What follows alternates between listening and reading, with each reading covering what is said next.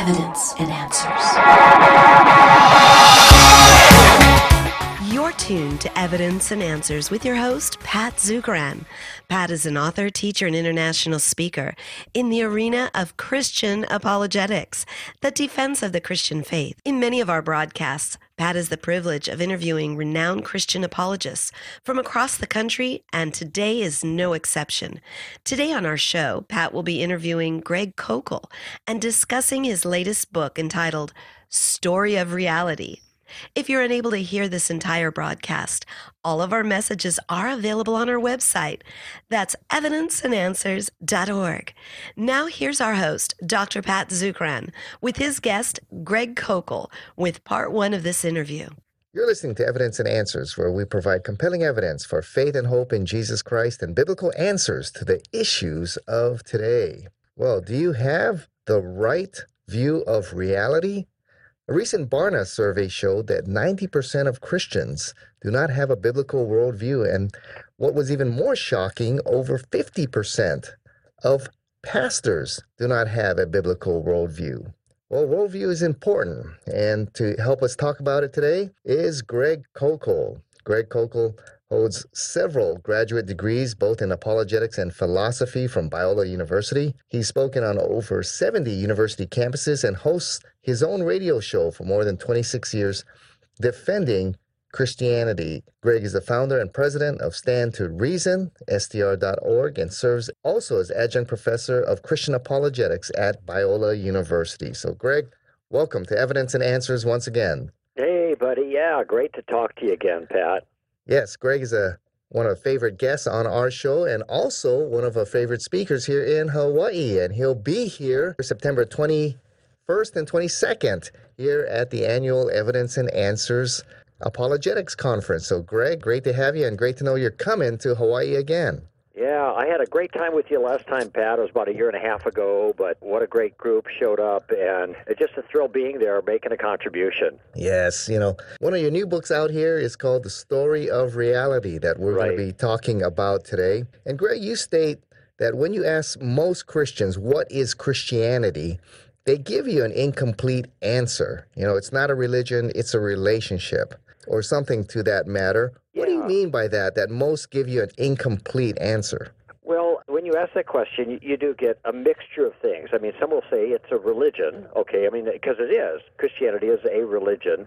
But then some might say, well, it's not actually a religion, it's a relationship and or with God or a relationship with Jesus or a practical way of living your life and a code of ethics that gives you a fulfilling life.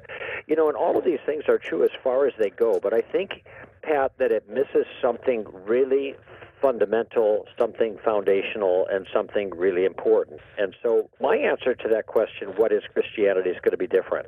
My answer to that question is Christianity is a picture of reality. That is, it's a depiction or an account of the way the world actually is. It isn't our religious fantasy. It isn't just true for us. That's not the way Jesus represented it. It wasn't just some kind of internal thing that was happening, according to Jesus. The most important thing about Christianity for Jesus was it was seeing it from the outside, that it was first and foremost an accurate representation of the way the world really was, and that's why it can be a solution for real problems for real people. Yes, a lot of people say that, well, religion, like Christianity, only deals with, the world of emotions or the world of faith. Yeah. When actually all religions are making statements about reality, about the real world around them. Right. Yeah, that's exactly right. So when I say that Christianity is a picture of reality, as you pointed out, I'm not saying anything unique regarding how religions work, because every religion means to be a characterization of what the world is really like down at its core. And whether it's Buddhism or Hinduism or Islam or Judaism or other philosophies that stand in for religion, say atheism, for example, these are all meant to be ways of explaining how the world is structured, okay? Unfortunately, in our culture right now, Pat, and you know this really well, when it comes to questions of science, people have a certain approach to that. Yeah, well, gravity is true in a deep sense, right? No debate about that. When it comes to religion, well, they aren't going to tell you that your beliefs are false because that would be a little bit rude, but they don't think they're true either, not in the way that gravity is true. Rather, as you pointed out, this is a matter of emotions, feelings, and faith in the sense that it's just my mere belief and that's all there is to it. And this is what we hold on to give our life meaning, but it's all subjective. It's all from the inside. And that is not the way Jesus presented his views to the world. Yes, that is, I believe, Nancy Pearcey and Francis Schaeffer called the dichotomy that Christians have developed, borrowed from the Enlightenment, that science deals with the world of facts and Christianity or religion deals with the world of faith. And they've separated the two here, and that has done a tremendous harm in the way we view our Christian faith. Yeah, I agree with you. And just to be clear for your listeners, and I know you know this distinction, we aren't saying that faith isn't critical to Christianity, but we are seeing faith in a biblical sense, not the way many Christians and most non-Christians see it as a mere investment of feeling. No, faith biblically is when you put your trust in something you have good reason to believe is true. And so, you know, when I get on the plane there in September to come out to Honolulu to do the Evidence and Answers conference, I can believe that or have lots of emotions or whatever about Delta Airlines and the pilot and the airplane, blah, blah, blah. But I do not exercise faith in the biblical sense in that until I get on the plane. And notice when I get on the plane, then I'm all in, right? I'm letting the plane and the pilot do something for me I can't do for myself. And so this is the distinction that we want to make, that facts and evidence are critical in our understanding of the truth, and then we also have to invest our own trust in those facts in order to make that work for us. But when we talk about, that's the kind of faith we're talking about. We're not talking about facts of science, and that's knowledge, and then this kind of touchy-feely faith, leap of faith, really, blind faith that people have in religion, and that's a whole different kind of thing. No, that's a distinction we need to hang on to. Yeah, so Christianity, does not just deal with, my relationship with God and going to heaven. You're saying it's a comprehensive worldview, a comprehensive view of all of reality. It applies to all areas of this real world. Yeah, that's right. And by the way, if it didn't do that, if it wasn't what it claims to be, essentially, what you said, a picture of reality, then it's not going to do us any good to put our faith in Jesus for our salvation. Because if the basic facts of Christianity are not in fact facts, then our faith is in vain. And Paul said the same, essentially, regarding one aspect of our convictions, and that is the resurrection. In 1 Corinthians 15, he said, if Christians are believing in a resurrected Jesus contrary to fact, people should feel sorry for us. That was his words. We should be pitied, is what he said. I agree with him. That's how strongly he felt about the fact of the resurrection. Yes, and that Christians need to understand that we have a comprehensive view of reality or worldview. And one of the inconsistencies in many Christians is that they feel, well, Christianity only applies to my walk with God. But when it comes to science, history, political theory, economics, then it does not apply. Right. And so there I need to buy into, what the world or the culture is teaching at the university or the high school, right, because that's where it applies. Christianity only applies in the area of my walk with God, but not in these areas. And we end up with kind of schizophrenic Christians. Right, right. That's the same as reducing Christianity to just simply a feeling faith enterprise instead of seeing as the fact of the world that applies across the board, like you said. Yes. Now, you call this the story of reality. Yeah. What's the story behind the reality? Well, there's a reason I chose the language there. I start out using an illustration of worldviews as a picture of reality, and it's like a puzzle, a picture puzzle made of pieces, and you got to have all the right pieces, and you can't mix in pieces from other puzzles, that is, other worldviews in, if you want to get the full, complete picture of reality. But then I changed my metaphor. Once people kind of got that point, then I shift to the story metaphor, which is the main metaphor I use throughout the book, which is why the book is called The Story of Reality and not The Picture Puzzle of Reality. But I actually think that's a good way of putting it for a couple of reasons. For one, it is a story. I mean, it's an account in which there's a tremendous drama.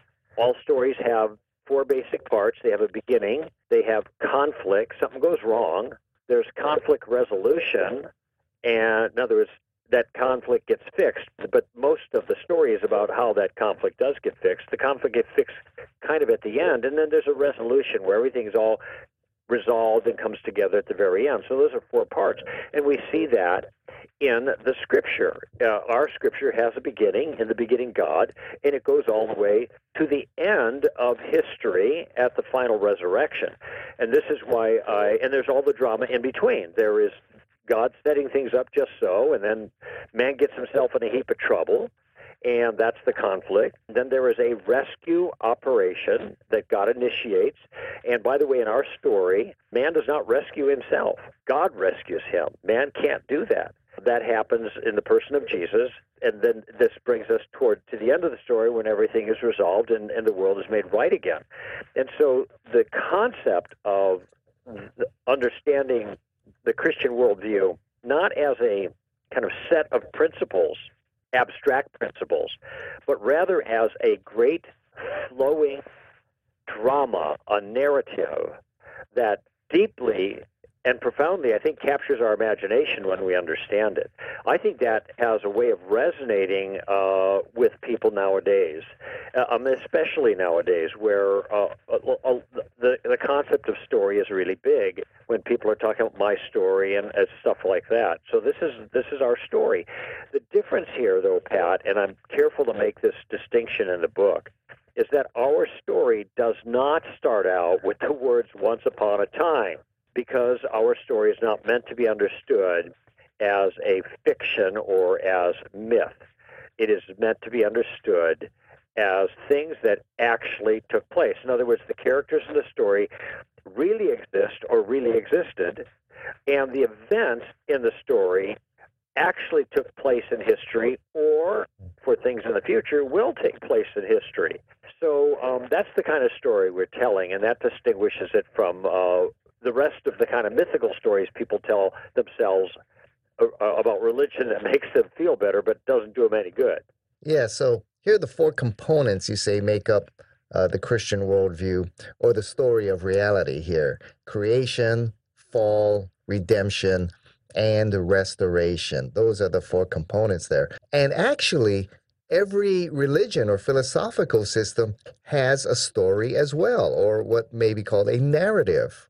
Right. Yeah. That's exactly right. The four categories you gave are like the general categories that any worldview, any narrative story of reality has to cover: creation, fall, redemption, restoration. In other words, how did things begin? Where do we come from? What is the ultimate nature of reality? What is this world like kind of at its core? Is it real? Is it an illusion? You know, these are different answers people get. Is it made of all material stuff? So it's meat all the way down, so to speak, molecules in motion? That would be a materialist point of view. Or are there two kinds of worlds? Is there a physical world and a non-physical world, a natural world and a supernatural world? These are all answered under the kind of the creation motif. Then you take the next step, then the fall, and this is what I was talking about before. Something goes wrong. Listen, Pat, everybody knows that there is something wrong with the world. Doesn't matter when you lived or where you lived in history, you know that there's something gone wrong, which is why people complain so much about the problem of evil, because there is a problem of evil, okay? And so there's this, every religious view, every narrative tries to explain what is the nature of what went wrong, because that then is connected to the next step, creation, fall, redemption, and that's the rescue. That's how you fix what went wrong, and different religions have different views. It depends on what they think is wrong. And then the restoration, like I said, that's kind of where all the fix takes effect. So every religion can be really analyzed or assessed by those four categories that you mentioned. Yeah, so the different worldviews or philosophical systems all have this narrative. Walk us through briefly then the atheist narrative. Let's say something like Darwinism. What would be the Right. narrative there? Yeah, well, the atheist narrative, their creation story starts like this. In the beginning were the particles, okay? That's the simplest way to put it. The particles were moving, and that's pretty much the nature of the atheist world. Particles moving according to predictable patterns called natural law. But it's all physical, and this is why the atheist worldview is usually characterized by words like materialism or physicalism or naturalism, okay? And of course, Christians don't deny the reality of the physical world, the material world, nor that it's ordered in a certain way by natural law. But we say there's more to it than just that. The atheists stop right there. Okay, so what's the problem then? According to that view, and a lot depends on who you talk to, but we just don't know enough. If we increase our knowledge, then we will be able to solve the problems that we have. We'll all be able to get along, okay? And so then we employ the solution, which is education at some level, including educating us about the nonsense of religion from their perspective, and then things will all work out. So that's kind of the atheist worldview: creation, fall, redemption, restoration. But one thing I want to point out here, and this is what a lot of people I don't think they connect the dots, all right? That is, if materialism is true, then there cannot be anything wrong with the way the world is right now. The world just is the way it is, and we may not like it, and so we might improve the circumstances more to our liking through education. But we can't say that the circumstances are bad in a moral sense, because there is no morality in that sense, in the deep objective sense, in atheistic materialism, for a simple reason. Moral obligations are not material. They don't extend in space. They don't respond to the laws of physics and chemistry. And so there is no way that a materialistic worldview can make sense of the kind of objective moral obligations that have to be in place in order for there to really be a problem of evil. And this is one of the reasons, Pat, that I'm not tempted in the slightest bit to consider atheism as a legitimate worldview. Because one thing is obvious to everybody, as I mentioned, and that is that there's something wrong with the world. That is, the world is not the way it's supposed to be, and there can't be a way the world's not supposed to be unless there is a way the world is supposed to be, and you can't have a way the world is supposed to be unless there's a sposer, if you catch my meaning, and that would be God. Yeah, that's a good point. There's not one atheist that I have dialogued with, whether on radio or, in person, who does not challenge, the validity of Christianity with the problem of evil. If God exists, why is there evil and suffering? Why are there kids born, severely handicapped and so they know that something is indeed wrong. But as you stated, that wouldn't make any sense in an atheist worldview if there is no absolute, moral standard by which we're measuring it by. Yeah, that's right. And that absolute moral standard requires someone who is in the proper authority to make it. Here's the way I put it sometimes, Pat, so people understand it. I ask the question, in the country of Germany, on that great, wonderful speedway, the highway they call the Autobahn, I ask, is it possible to break the speed limit on the Autobahn? And of course the answer is no, because there are no speed limits there. In other words, you can't break speed limits that don't exist. But I also pointed out that if Germany wasn't a country and there was no government, even on the regular roads, there wouldn't be any speed limits because it takes a government to make a speed limit before a speed limit can be broken. And in the same way, on a universal perspective, there can only be evil in the world if there are speed limits that are broken. And there can only be speed limits broken in the world if there is a government over the world to make those speed limits, so to speak. And this is what, as you know, Pat, is called the moral argument for God's existence. And I think it's a powerful one. And it's a serious flaw in atheism that it is not able to account for the most salient and obvious detail of the world, and that is that something's wrong with it. Yes, and the redemption, comes through education or science that will lead us into this restoration or this utopia. Right. But, how realistic is that? Many have tried, socialism and Right. scientism and others, and I really don't think people find that redemption story very realistic. Well, I think some people think it can happen because there has been progress with science, and that makes them optimistic. And if there is no God, then it's the only game in town. Okay? Right. The problem is that it's not the right assessment. They're wrong about the problem. The problem isn't education. The problem is sin. The problem is man's moral brokenness, his rebellion against his creator, his desire to live autonomous lives.